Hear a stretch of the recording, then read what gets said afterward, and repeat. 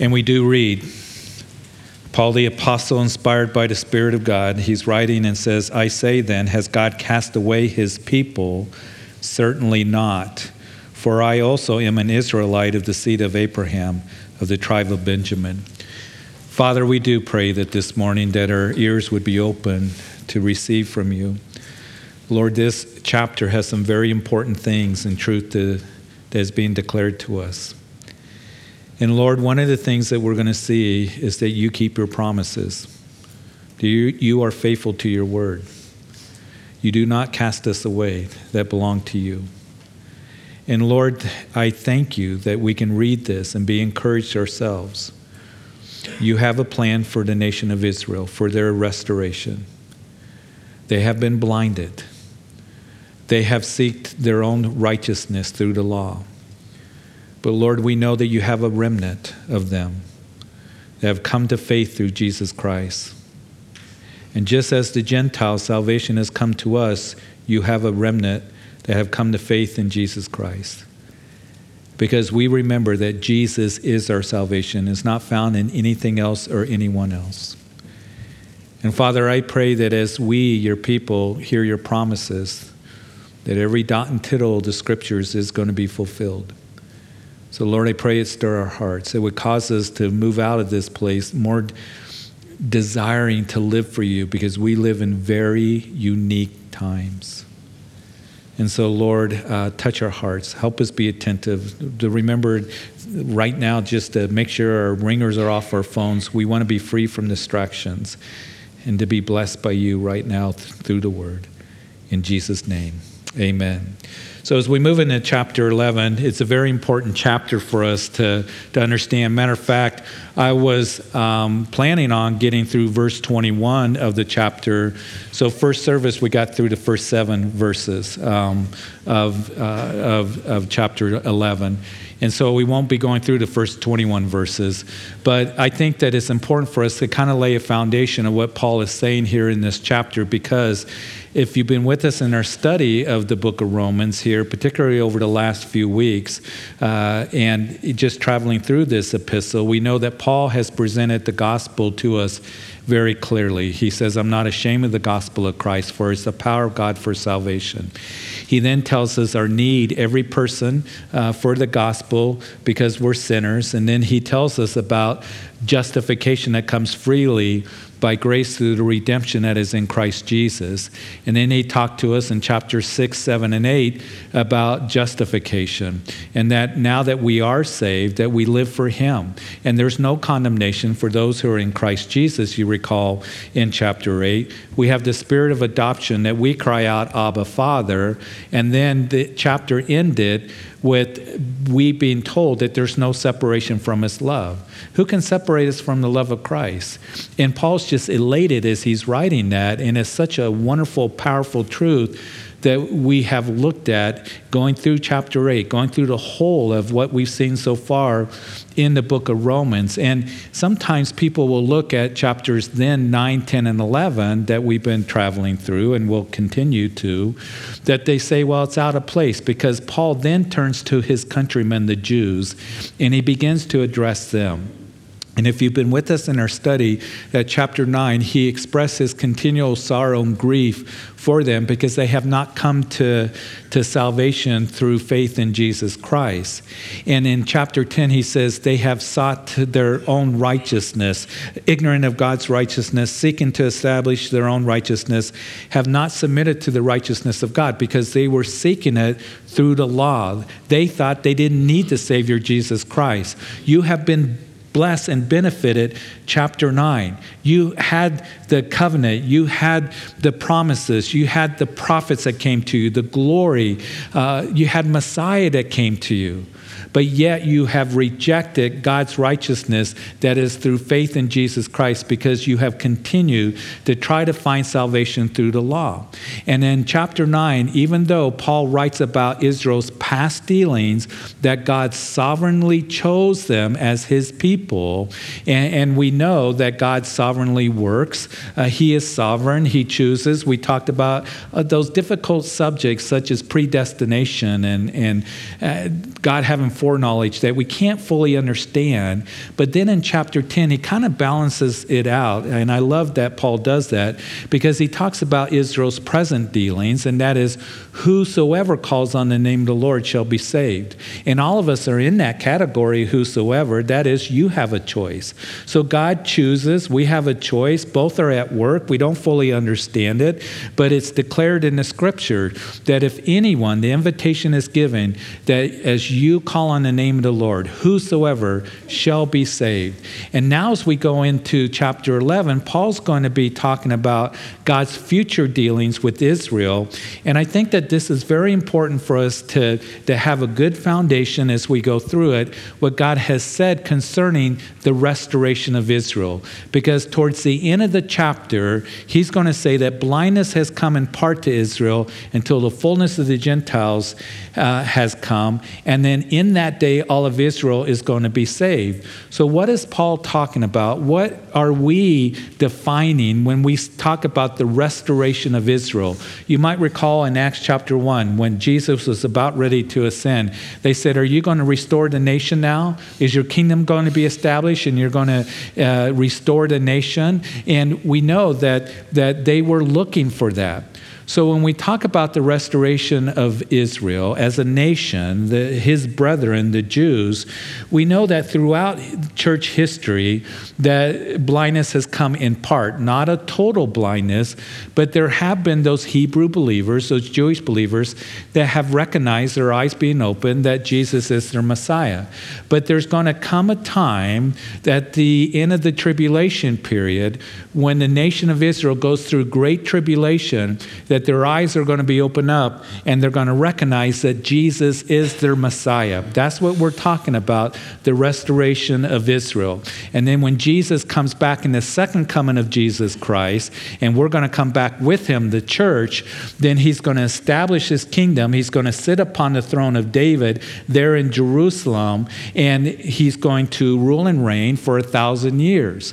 So that's what the Old Testament talks about. And if you were with us on Wednesday nights going through the book of Isaiah, there are many verses that speak about how the time's going to come when they're going to cry out to their God. They're going to worship him, and the Lord's going to come and establish his kingdom, the millennium reign, and he's going to rule from Jerusalem. And we know that even as in Jeremiah chapter 31, that God would say, as he talks about the new covenant that we enjoy, no longer am I going to write my will and my word on the tablets of stone, but it's going to be written on the tablets of your heart. And then he says something, the Lord, very important. He says, when will I cast off all the seed of Israel? He says, when you can measure the heavens, when you can understand the depths of the earth. In other words, never. We will never figure out and be able to measure all of the universe, the heaven out there. We give estimates. You know, when I was in junior high, the universe was 4 billion light years across, they believe. Now it's like 16 billion light years across. They can see further. So I know that, you know, it's a guess. They don't know what's beyond that. We will never be able to figure that out, or the depths of the earth. And so here we see that God has given a promise to the nation of Israel, and he promised that he's going to restore them. Even Jesus talked about it. You recall that when Jesus was weeping over Jerusalem, and he said, "Oh, Jerusalem, Jerusalem," and it's right before he went to the cross. "And you who have stoned the prophets and killed those who were sent to you, how I long to gather you under my wings as a mother hen gathers her chicks to herself. But you were not willing to come. And now your house is left to you desolate, and you will not see me again until you say, 'Blessed is he who comes in the name of the Lord.'" And we know that the prophet Zechariah in the Old Testament, that he writes about the time when they will have their eyes opened up, and they will mourn for the one that they see who is pierced. And they will say, "Where did you get those wounds?" And he will say, "I got these wounds in the house of my friends. And so the Old Testament speaks very clearly, and also the New Testament, that there's going to be a restoring of Israel. Now, the reason that I want us to understand that is because there's a theology that has been in the church for hundreds of years, and it's growing in popularity even among some Christian churches and even evangelical churches. You've probably heard of it. We've talked about it before. It's called replacement theology. And what replacement theology says is that the promises that God gave to Israel are void and no longer applicable to them. They're the ones that crucified the Messiah. And so the church is spiritual Israel. Those promises pass to us, and there will be no restoration of Israel. There will be, the nation of Israel today coming into the land. It's just a coincidence, and we replace Israel. Well, the problem is nowhere in the scripture does it say that the church replaces Israel. And I think it's important for us to understand that God said, I will bring this to pass. And to adopt replacement theology, which again usually is followed by a preterist view that the events of the book of Revelation in chapters 6 through 19 have mostly taken place, and that we're just waiting for the return of the Lord, and that the church is going to go through the tribulation period. Usually they will say there's no millennium reign. It's amazing how the rapture of the church is really under attack in churches today. We don't believe in the rapture of the church. We don't believe that there's going to be a millennium reign of Jesus Christ. And it concerns me, because to adopt those kinds of thinking, and they're Christians that love the Lord, but to adopt replacement theology, you have to ignore hundreds of verses of the Old Testament and sometimes whole chapters. We know that every dot and tittle is going to be fulfilled. And when we started looking at the book of Isaiah says that every one of these prophecies Isaiah tells to us early in the book, in chapter 2, I believe, is going to be fulfilled. That's going to be in the latter days. And we are seeing today very unique times. Do you realize that we are the generation of Christians, that we have seen Israel become a nation once again, and we have the church? It was only for a short time, the earliest of the Christians from Pentecost to 70 AD, that the church existed and the nation of Israel existed, and that has not existed for 2,000 years till 1948, when Israel became a nation once again. And the prophecy of Ezekiel chapter 37 would come to pass. The vision of the dry bones coming together, and they stood up and God breathed life into them. We've seen that happen as a nation. They're back into their original homeland. And that had not been heard of in human history, that a group of people have been out of their original homeland for 2,000 years are back again as they would declare independence in 1948. And God has sustained them. And Amos says that once they come back into the land, they're not going to be plucked out again. And we need to understand as Christians that God has a plan for the church, and He has a plan for Israel, and that we, the church, are going to be raptured before the tribulation period, where Daniel chapter 9, the 70th week of Daniel that is spoken of, Daniel, know this, that 70 weeks are determined for your people and your holy city. Who's Daniel's people? The Jews. Daniel's holy city, it's Jerusalem. It's not Rome. It's not Washington, D.C. It's not Salt Lake City like the Mormons say. It is Jerusalem. 70 weeks are determined, and 69 weeks are going to pass, and then Messiah is going to be cut off. He's going to be crucified. And so there's been a gap between the 69th week, a week is a 7-year period, and the 70th week of Daniel. There's still a 7-year period where God is focused on Daniel's people, the Jews, and the holy city of Jerusalem. And in the tribulation period, when the Antichrist makes a covenant with them for a week, and then we know that there's going to be emphasis on Israel during that time. We are going to be raptured to church before that time, I believe. So that's why it's really important that you come out on Wednesday nights to study the book of Revelation, because there's a special blessing that's there for those who read the words, hear the words, keep the words. But we know that it's going to come to pass. We have been privileged to know what is going to happen that brings in the coming of Jesus Christ and the second coming of Jesus Christ. And we know that the Jews at the end of the tribulation period, again, their eyes are going to be opened up and they will say, "Blessed is he who comes in the name of the Lord." And they will receive Jesus as their Messiah. And that's what Paul writes about in chapter 11 here, that in that day, all of Israel will be saved. So it's very important that we understand that, because it determines how we look at the rest of Scripture, and particularly when it comes to the Old Testament. So here is, the opening of verse 1 here. He says, "Has God cast away his people?" He says, "Certainly not." Now, we have seen that phrase, haven't we?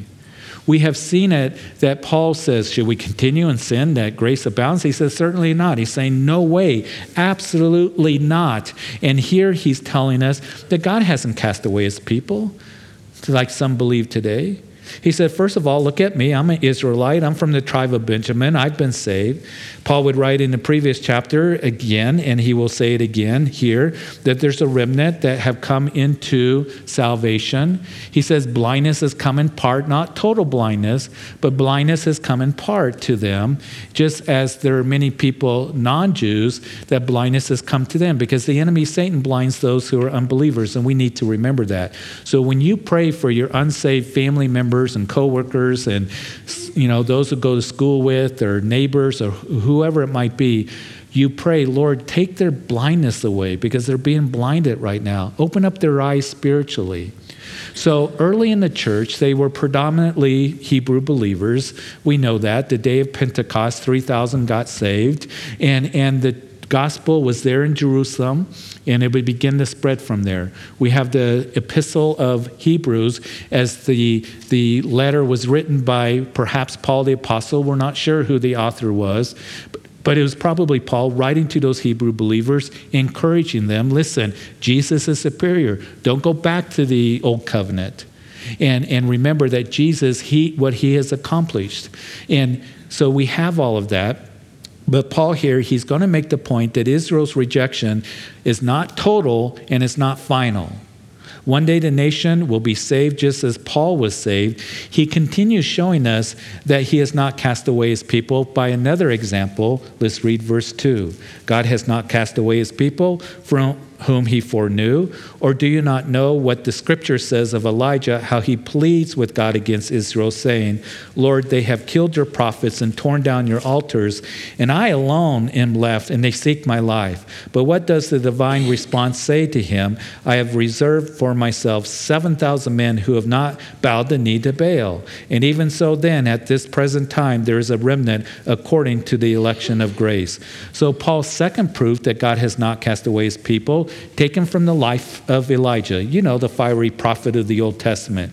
And you might recall in 1 Kings chapter 18 that Elijah says to the house of Israel, the 10 northern tribes, how long are you going to be between two opinions? If Baal is God, then worship him. If Jehovah is God, you need to worship him.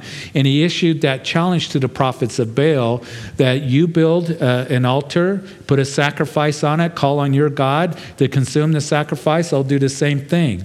And as you read through 1 Kings 18, the prophets of Baal all day long are praying to Baal, and nothing is done, nothing happens. And then all of a sudden, at the end of the day, here comes Elijah. And as he has his altar and a sacrifice sitting there, he gives a simple prayer, and all of a sudden, whoosh, fire comes down from heaven to consume the sacrifice, the wood of the sacrifice. And the people give a great shout, and then they slew 450 prophets of Baal.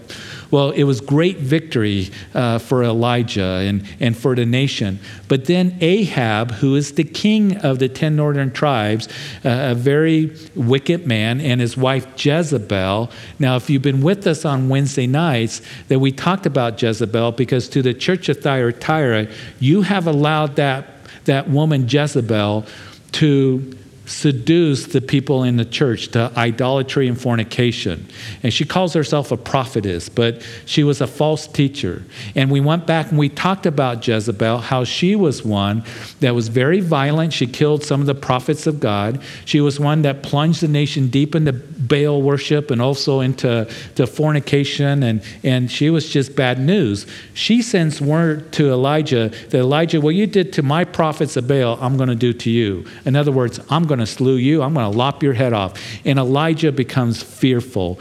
He runs from the northern part of Israel, Mount Carmel, all the way down to the desert of Israel. He falls asleep. The angel wakes him up and says, Elijah, awake and eat, for the journey is long. And he does. And then he's there in the mountain of God, down in Arabia, in the cave.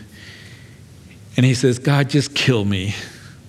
Things are so bad. He's depressed. He's defeated. He's discouraged. And the Lord says, Elijah, what are you doing here? What are you doing here? In this cave of depression and discouragement and despair and defeat.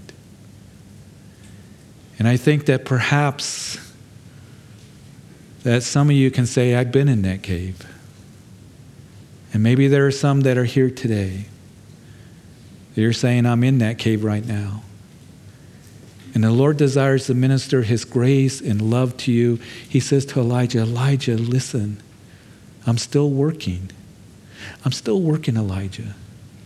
And he's working in your life.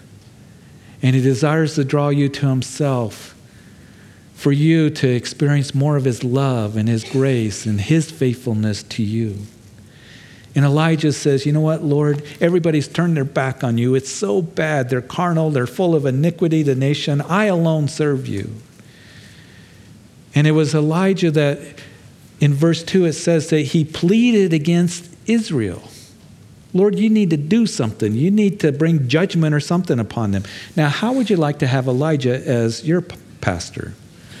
You know, you're all a bunch of sinners. You're all full of iniquity. You know, you need to be like me.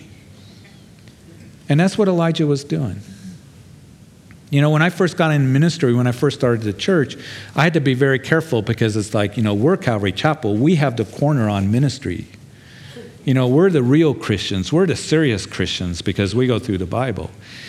And the Lord, you know, he's shown me that first of all, I have many that are in this city that love the Lord, that go to other churches, that minister in other areas. And I'm very thankful for the diversity and for the churches here that stand for the truth of God's word, that the Christians are there, they're ministering. It's so wonderful to be able to see that. So Elijah thought that it couldn't get worse. I'm the only one left. You're all out of troops, Lord.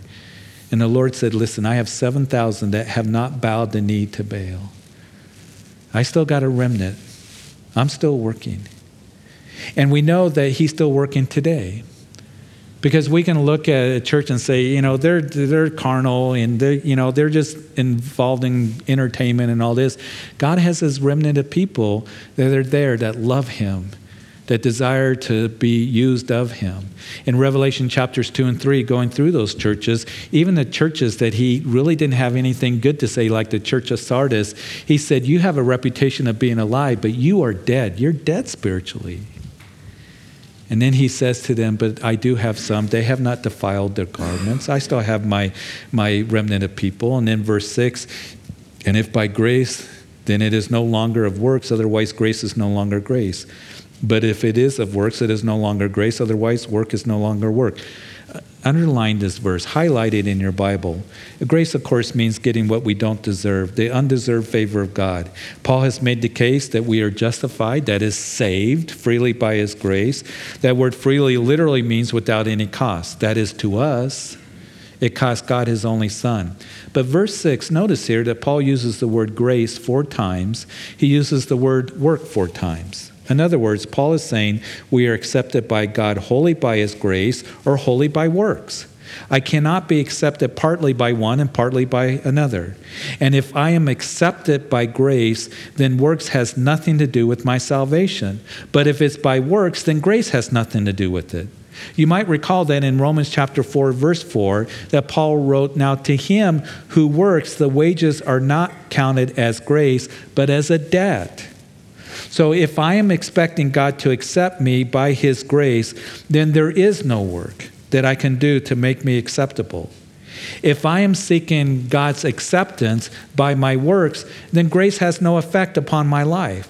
And how Christians oftentimes will get the two mixed up and mix the two together. Romans chapter 11, verse 6 here makes it clear grace and works are mutually exclusive when it comes to being declared justified. And yet, so many Christians or people can try to combine the two.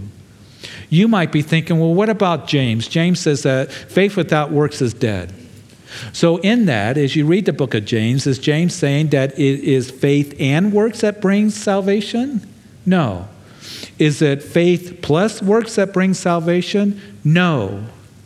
James is telling us it is faith that works. It is a living faith in us. The reality of Christ in our hearts. He says, I'll show you my faith by my works. That the evidence that our faith is real is by how we live our lives. Somehow, some way. Not that we live a perfect life. Not that we are ones that were righteous in and of ourselves. But somehow the reality of Jesus Christ is being shown because we have a living faith that is in us. You see, that's what James is saying. And Paul really says the same thing with us. He says, should we continue in sin, as I said, that grace may abound? He said, no, we live in a newness of life. We identify with Christ. We walk in the Spirit, don't we? So the scriptures is very clear. And the good news for you and for me is God's word declares that I am accepted wholly by his grace, not of works. Ephesians chapter 2, we're saved by grace through faith. It's not of ourselves. It's not of works, right? Lest anyone should boast. But we are his workmanship created in Christ Jesus for good works. In other words, that we are created to bring pleasure and glory to the Lord, and we get to be a part of a kingdom, and we get to invest in the kingdom and be used of him. So verse 7, and this is where we're going to end this morning. What then? Israel has not obtained what it seeks, but the elect have attained it, and the rest were blinded. So the Jews in Israel as a whole were still trying to relate to God through the law, right? They hadn't received his grace. And of course, Paul has mentioned repeatedly that the Jews were seeking righteous standing before God on the basis of keeping the law, doing good works.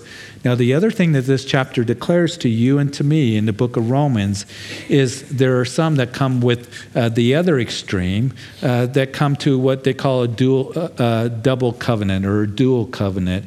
And they say the Jews are saved because they are God's special people and by another covenant, the covenant that he made with them. The scriptures, and Paul makes it very clear, he grieves over them. If that was true, and there's some well-known pastors that teach our congregation that the Jews are automatically saved, we know that the scripture declares to us that it's not because you're a descendant, physical descendant of Abraham, but if you're a true, descendant of Abraham, it's one of faith, because Abraham believed God and it was accounted to him for righteousness. And Paul, why would he say in chapter 9 that I grieve and I have a continual sorrow, wishing that my countrymen would be saved? There's only one way to salvation, and that is faith in Jesus Christ. He is our salvation. There's none other. So if you ever hear that of a dual covenant, it's a false teaching that has crept into the church and some circles of Christianity. And we know that he speaks about that there are those of, his countrymen that were always looking to the law, looking to the covenant, looking to the sacrifices, to the feasts. And they thought because they had that, their traditions, they got very comfortable with that and secure in their traditions and rituals. They saw no need for the Savior to come to him. And you see, here's the thing for you and for me. That's not only true for them, but it is true for the Gentiles, that is, non-Jewish people as well. We know that there are those around us that think, well, because I grew up in the church, that I'm saved. Or my parents were Christians. Or, I was baptized in the church at one time. I was confirmed in the church. There are those who might think, I have a tradition. I go to church at Christmas and I'm okay. I'll be able to stand before God and say I was a good person. I look to those things, to those traditions, and they think they're saved because they're a good person. Now, today, it's interesting, Yom Kippur, which is the holiest day in the Jewish year, in Leviticus chapter 16 is called the Day of Atonement. And in the Old Testament, what the high priest would do is take the blood of the sacrifice, he would go behind the veil in the tabernacle or in the temple, he would sprinkle the blood on the mercy seat, and it made atonement for the nation for a whole year. They don't have a temple now. The second temple was destroyed in 70 AD by the Romans. There hasn't been a temple in Jerusalem for 2,000 years. Now they are preparing for another temple, and there is going to be a temple in the tribulation period. The Bible makes that very clear. Paul speaks of it. John writes about it in Revelation chapter 11. They are preparing for it even right now. They are all ready to go. Listen, if they're preparing for the temple in the tribulation period, they got all the furnishings ready to go. The priests that are, have been trained for sacrifices. Don't be surprised if you hear about building the altar. I think we got some news right at the end of the year. Somebody was telling me about it, that they're ready to build that altar. And I said a couple years ago, don't be surprised if that happens, because when they came back to build a second temple, we know that Zerubbabel and Joshua the high priest, what was the very first thing they did? They pushed the rubble aside, they made the altar for sacrifices. Then they built the temple. If we are that close, how close are we to the rapture of the church? And I know that we don't know the day or the hour of the rapture of the church, but we can know the times and the seasons that we're in. And as we see them back into the land, 1948, the declaration, Amos says they won't be plucked out. We know that certain events in the end times cannot happen unless Israel becomes a nation once again. But they're looking to their traditions. They're looking to their trust. On Yom Kippur, the Day of Atonement, is now a day of reflection. They reflect on, I'm a good person, and hopefully my good works outweigh my bad works. Does that sound familiar to perhaps people that you know, that we've talked about? So I hope that going through the book of Romans has established and made firm your faith and your knowledge that it comes by faith in Him, that salvation, and that we can enjoy Him. And it's about relationship. I do want to bring it home a little bit closer, because we as Christians, that we can get very comfortable with traditions and all of this. And I've gone to church. I was baptized in the church. I used to go to Bible study. But the Lord desires for us to continue to grow in our love and relationship with Him.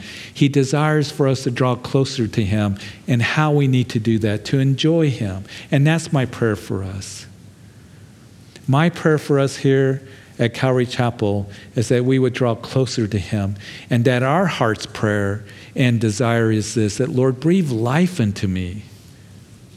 And Lord, we are in days where we're to be watching and sober and vigilant, very unique days. And you are here, and I am here, and this church is here for such a time as this.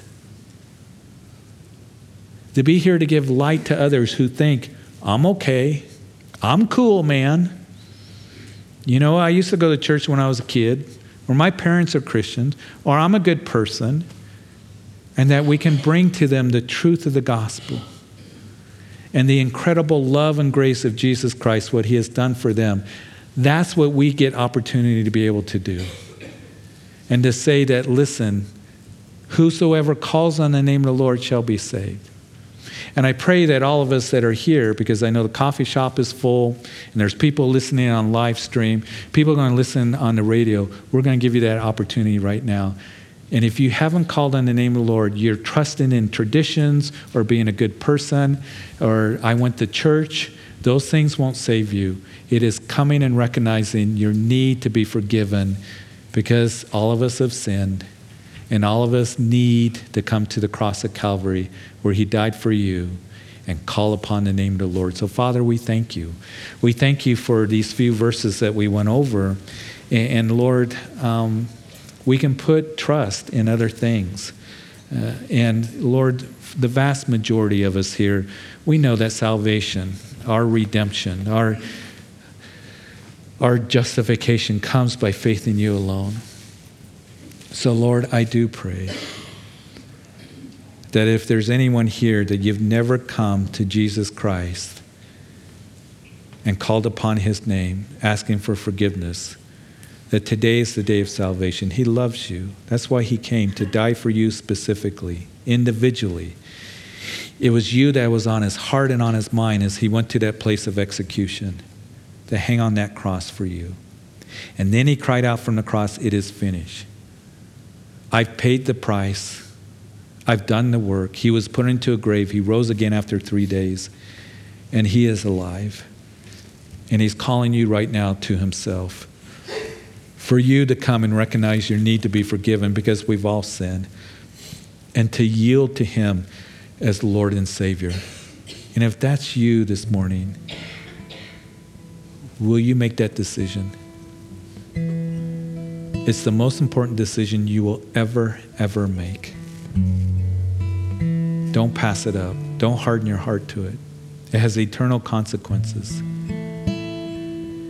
Because those who reject Jesus, or think they don't need the Savior of the world, Jesus, if you think that I can get into heaven on my own, that the Word of God declares no. It is only by faith in Jesus. You can call to him right now. And you can pray right where you are that, Jesus, I hear the gospel, that I have sinned, and Jesus, the Son of God, came and died for me. And I ask, Lord, that you would forgive me of my sins. And I believe that he's alive, speaking to my heart. And I respond to the invitation, whosoever calls on the name of the Lord. I call upon you right now. I ask, Jesus, that you would be my personal Lord and Savior. And I thank you for bringing me here, for salvation, for your love for me. And I do want to know you and walk in this newness of life. And Lord, help me to keep my eyes on you right now. And it's in Jesus' name that I pray. And if you prayed that prayer, anybody that's here, we got a prayer team up front. We're going to end here in just a minute. Come up and tell them the decision you made. Grab me if you can afterwards. Tell me you made that decision. If you're listening on live stream or on the radio, call us. Tell us of the decision that you made. Because we want to just bless you and encourage you. And for all of us, that we would be ones, Lord, that we would always have our trust in you alone. That we would be watching in the days that we're in, being discerning. And Lord, knowing that your coming is near. We don't know the day or the hour, but we are commanded to be watchful and waiting and continue to serve, occupy till you come. We have opportunity to bring hope to people around us in the light of the gospel. So Lord, may that be worked out in our lives as we leave this place, rejoicing in your love for us. And it's in Jesus' name that we pray. Amen. Amen. Would you please stand?